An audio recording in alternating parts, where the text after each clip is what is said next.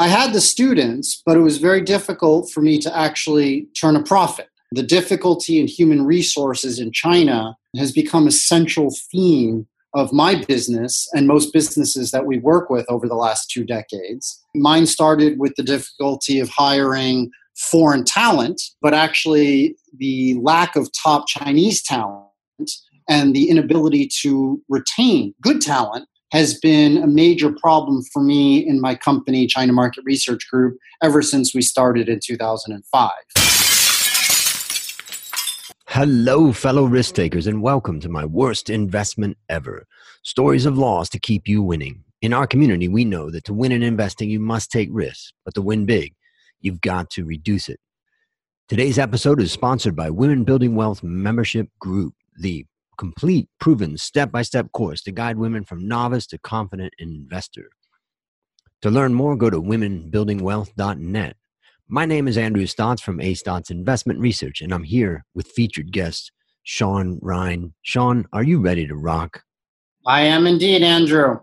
Take a minute, fill in any further tidbits about your life.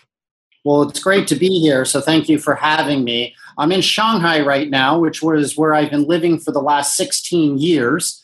Previous to Shanghai, I lived off and on in Tianjin, which is a city about a 20-minute high-speed train ride from Beijing now. But when I lived there in the mid-90s, it was a 3-hour train ride. So that just sort of gives you an idea of how much things have changed in the 20-plus years that I've been living in China. But I started my company, Andrew, called the China Market Research Group 14 years ago.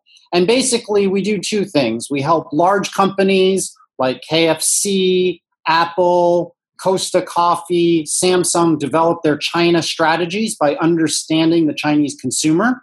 And the second part of our business is helping long funds, hedge funds, and private equity firms do due diligence into specific Chinese companies. So we've been doing this for about 14 years now. That's what I'm known for, except some of your audience members might know me because I write books. And I've written 4, including The End of Cheap China, The End of Copycat China, The War for China's Wallet, and Sean Ryan's Guide on How to Get into Harvard. I mean, I dedicated myself to China studies because what I found living in China in the mid-90s was a very different country than how that was portrayed in the New York Times and the Wall Street Journal.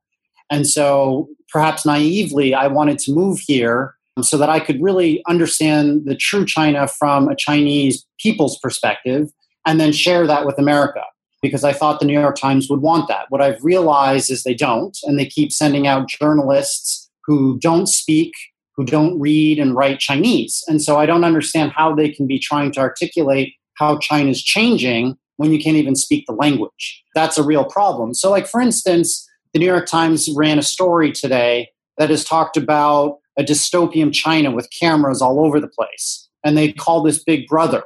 That's true to some extent. You know, whenever you have so much artificial intelligence and facial recognition data that is overseeing a population, that could be abused for controlling the population by the government. But the reality is far less insidious. I think if you've ever walked the street in China, you've ever driven here, you'll see there's total chaos. You know, people are driving motorcycles on the road, on the sidewalks. It can get very dangerous. So the government is putting cameras all over the country in order to make things safer, to prevent fraud, in order to have something verifiable in case there's an accident between a motorcyclist and a pedestrian. So actually, when we talk to most Chinese, they tell us that they like the cameras all over the place. It gives them a sense of security. Again, very different from how the New York Times portrays it as a crackdown on the overall population. So for those of you who are listening who are not in China and have never really visited here, take what you read with the Western media with a grain of salt is the best way of putting it. Because what you see on the ground is just so completely different from what I read in the New York Times. I mean, most Chinese like Americans. You know, you've seen millions of Chinese have gone to the United States to study. Even President Xi Jinping, his daughter went to Harvard. So most Chinese like American culture. They love American people. You see a lot of Chinese are actually immigrating to the United States because it's cheaper there than it is in a Shanghai or Beijing to buy a nice home. But I'm getting concerned about rising friction between the U.S. and China And that's really being driven by ideologues in the United States who hate communism and by a war machine that always likes to create enemies. My entire life, the United States has always seemed to be at war with someone. And if you look at it, the US has gone to war with 37 countries since the end of World War II, while China has gone to war with 0 since the end of 1978. So the problem is you have American politicians and advisors like John Bolton, Peter Navarro, who like to create boogeyman out of nowhere.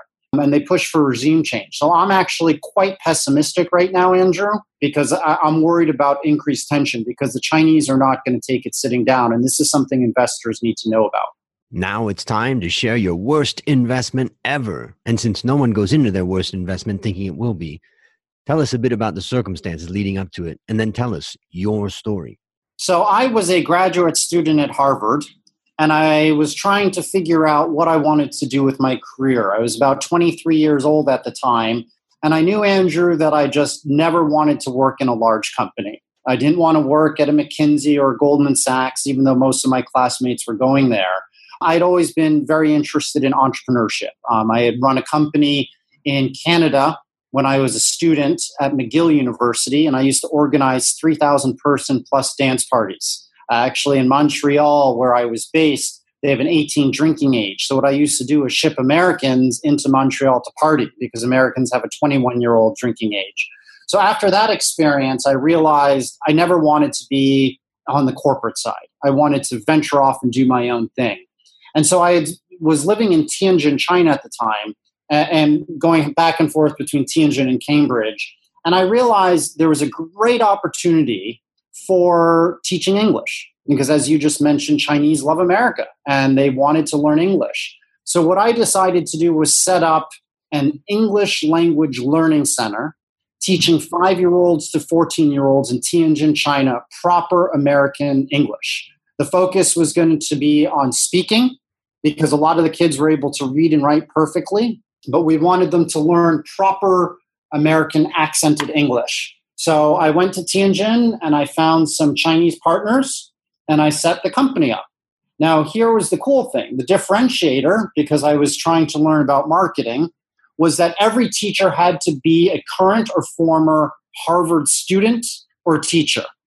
And so when I opened up the company, there was massive fanfare. I started teaching the classes in 2001, I think it was, and people were very excited. Here are Harvard students or Harvard graduates coming to Tianjin, and they're going to teach your 5-year-olds to 14-year-olds English. Within day one, we had 300 plus students register.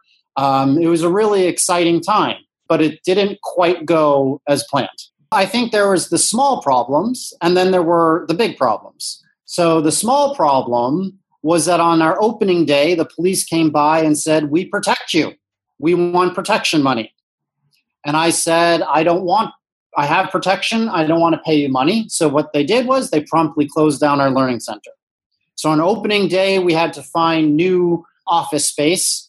So we found, it was Tianjin Normal University, and we'd made a deal with their dean there to be able to use their classrooms and rent out their classrooms, and the police couldn't bother us. So we had the little problems like regulatory issues from the police. Then we also had slightly bigger problems, such as even though the Chinese students wanted to learn from Harvard graduates didn't want to live in Tianjin, China at the turn of the millennium. It was not, it's kind of a polluted, not really a nice city. And even in those days, Shanghai and Beijing were not the cosmopolitan areas that they are now, and people didn't want to work there. So I had the problem dealing with the government. My second problem was HR related. I couldn't find enough Harvard affiliated folks willing to be in Tianjin, China. The third problem was cost. What I found was that rent costs even then were quite high in China, and you had to spend a lot of money to have a nice fitted learning center because Chinese parents were so concerned about the quality of education for their kids that they really wanted to have the nicest classroom digs, the best teachers, the best of everything. And that became too expensive. So basically, Andrew, I ran that company for 3 years and I made 50,000 RMB, which is less than 10,000 US dollars over those 3 years. I was living in $150 a month apartment. Couldn't even afford to pay for my plane tickets back home. It was a really, really tough time. I had the students, but it was very difficult for me to actually turn a profit. The difficulty in human resources in China has become a central theme of my business and most businesses that we work with over the last 2 decades. Mine started with the difficulty of hiring foreign talent, but actually the lack of top Chinese talent and the inability to retain good talent has been a major problem for me in my company, China Market Research Group, ever since we started in 2005. I think the first challenge is human resource related. The second challenge is cost related. And then the third challenge is government regulation. But you're definitely going to find as a foreign company a very uneven and unfair playing field. So I think the issues I had in my failure 2 decades ago are going to be the same issues that companies face today. Now, let's start off with human resources. We interviewed Fortune 500 companies a couple years ago, and over 70% of them said that they had 30% plus annual turnover, while in the United States, 11% is sort of considered the golden number that you want. Fewer than that, you're not getting rid of enough of the dead wood. More than that, the cost of recruiting is too high. The second problem is they say that these Fortune 500 firms say it's actually recruiting talent is their biggest impediment to growth in China.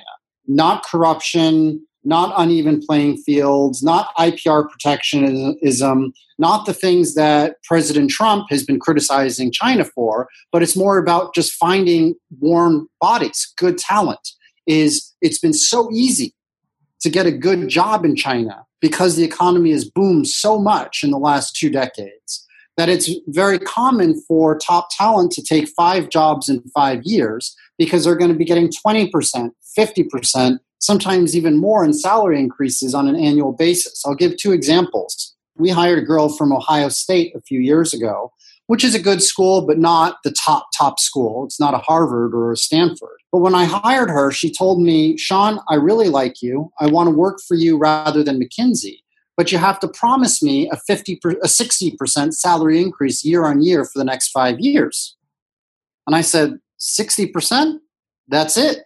I'll do it. Because at the time, people were asking for 100%, 200% salary increases. So we hired her, and after 1 year, I came to her and I said, it's been 1 year. I'm now going to raise your salary by 60% like we agreed. She looked at me and said, only 60%? I quit. And she quit right then and there. Now, this was about 10 years ago. So, the market's different now. But 10 years ago, people were doubling their salaries every year or two. So it was very difficult to recruit talent. And that's been the biggest issue. And that it's something that surprises people because when they think of China and they think of the 1.4 billion population, they think that the labor is cheap and plentiful. It just isn't anymore. And that's why I wrote my first book, The End of China, in 2012, 7 years ago, because I predicted at the time it would become one of the most expensive places to do business. And that's why you see companies like Nike, companies like Adidas, sourcing more from Vietnam than they are from China because China is no longer a cheap place to do business. What lessons did you learn from this experience? The supply chain is a major issue, and I think a lot of people underestimate the importance of getting raw materials or the inputs into your product. Again, in my case, it was Harvard grads. But I think also people underestimate the importance of infrastructure. And I think that's why China has continued to dominate the global economy the last decade and will continue to do so because it has just incredible infrastructure. Sri Lanka, Cambodia, Vietnam are all countries that have done well in light industry, but they don't have, so China still might lose out on the low-end cheap manufacturing, but they're not going to lose its position as factory of the world. It's just the type of manufacturing is going to be different. Yeah, it's definitely, it's not just a foreign company, it's Chinese companies too. And I think that's the second big point is President Trump and a lot of people criticize China for being protectionist and unfair to foreign companies. And that's true, but that only tells part of the story. It's actually, the government is not good to private Chinese companies as well. There's too much protectionism for state-owned enterprises like a Bank of China, like a China Telecom. So it's an uneven playing field, not just for foreign companies, but also for private Chinese. And that's why you see so many private Chinese companies, privately will say, we don't like the methods that Trump is employing in the trade war, but we actually agree with a lot of the things he's talking about. It's very difficult to be a private Chinese company if you're not large, if you don't have good connections in China, because the government will overregulate you. And that's been something that's stifled innovation over the last few years, because as soon as the government or state-owned enterprise wants your business, they'll take it away. They'll go after something that's very profitable. And that's why you don't see too much innovation in China outside of mobile services, because mobile services is an area where four programmers could put up an app in 6 weeks and go to market quickly. Because if you had to take 2 years, 3 years, 5 years, 10 years developing something, if there was a honeypot, a state-owned enterprise would basically lobby the government to stop it from going into private Chinese companies. Based on what you learned from this story and what you continue to learn, what one action would you recommend our listeners take to avoid suffering the same fate?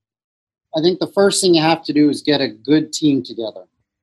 It can be Chinese people, it can be foreign people, it doesn't really matter. What matters is that they are loyal. What matters is that they're expert or knowledgeable. And third is that they know how to conduct business in China. You can't parachute a Chinese-born citizen who's been living in the United States for 20 years back into China to run an operation. China 20 years ago is very different from China today. The first thing at the end of the day is get top talent that understand how to navigate the local Chinese markets. But you'd be surprised at how often companies don't do that. I remember talking with Weight Watchers a couple years ago, and their country head for China lived in the United Kingdom because she just didn't want to live in China. You even see Under Armour. The person who's been running Asia and China for the last year lives in Panama right now because his family lives there, and they're waiting for his kids to graduate from school before moving to Asia. Now, smartly, he eventually will move to Asia, but for the last year plus, he's been running Asia out of Panama, which just doesn't make any sense. You can't even run China from Hong Kong. That's like running the United States from an office based in Puerto Rico. You have to actually be in mainland China. You have to give credit to President Xi. When he took over the presidency 5 years ago, he really launched anti-corruption crackdowns. And again, the Wall Street Journal and the New York Times say that these crackdowns are not true, that it's about factional infighting. I don't know what they're talking about. It's very true. They've cracked down on low-end corruption to officials because President Xi is trying to change the culture of business and politics in China. And he's doing so. He still has a fight to go ahead. But you're not going to be asked for bribes now in China like you would have been 20 years ago. Even over the last couple of years, you haven't seen government officials saying, pay me or I hurt you. It's more you pay them and they'll help you. So you can run a business. I don't pay bribes. I've run a successful business here now. I've never given a bribe. Am I smaller than other companies? Yes. But my wife and I made a pledge when we got married 20 years ago. We would never be corrupt because we'd want to be able to wake up and not be worried about being arrested. So you can do it. It's not easy. It means that you won't get as big. But again, I think the world is changing. It's very different from the Philippines. I used to live in the Philippines. And there, if you didn't give a bribe, they would hurt you. It was very violent. China's never been violent in that way. Last question. What is your number one goal for the next 12 months? Next 12 months, I sort of think in 5-year, 10-year periods. So one of my goals is to be a billionaire. One of my goals is to make $250,000 for one keynote speech. I'm at about 50,000 right now, but I want to reach the same echelons as Bill Clinton. And I would like to get another book or documentary out that becomes big. I think I would love to be able to host a sort of 5-episode series on Netflix or something like that on helping Western businessmen and Westerners understand China better. All right, listeners, there you have it. Another story of laws to keep you winning. To find more stories like this, previous episodes, and resources to help you reduce your risk, visit myworstinvestmentever.com. As we end, Sean, I want to thank you again for coming on the show.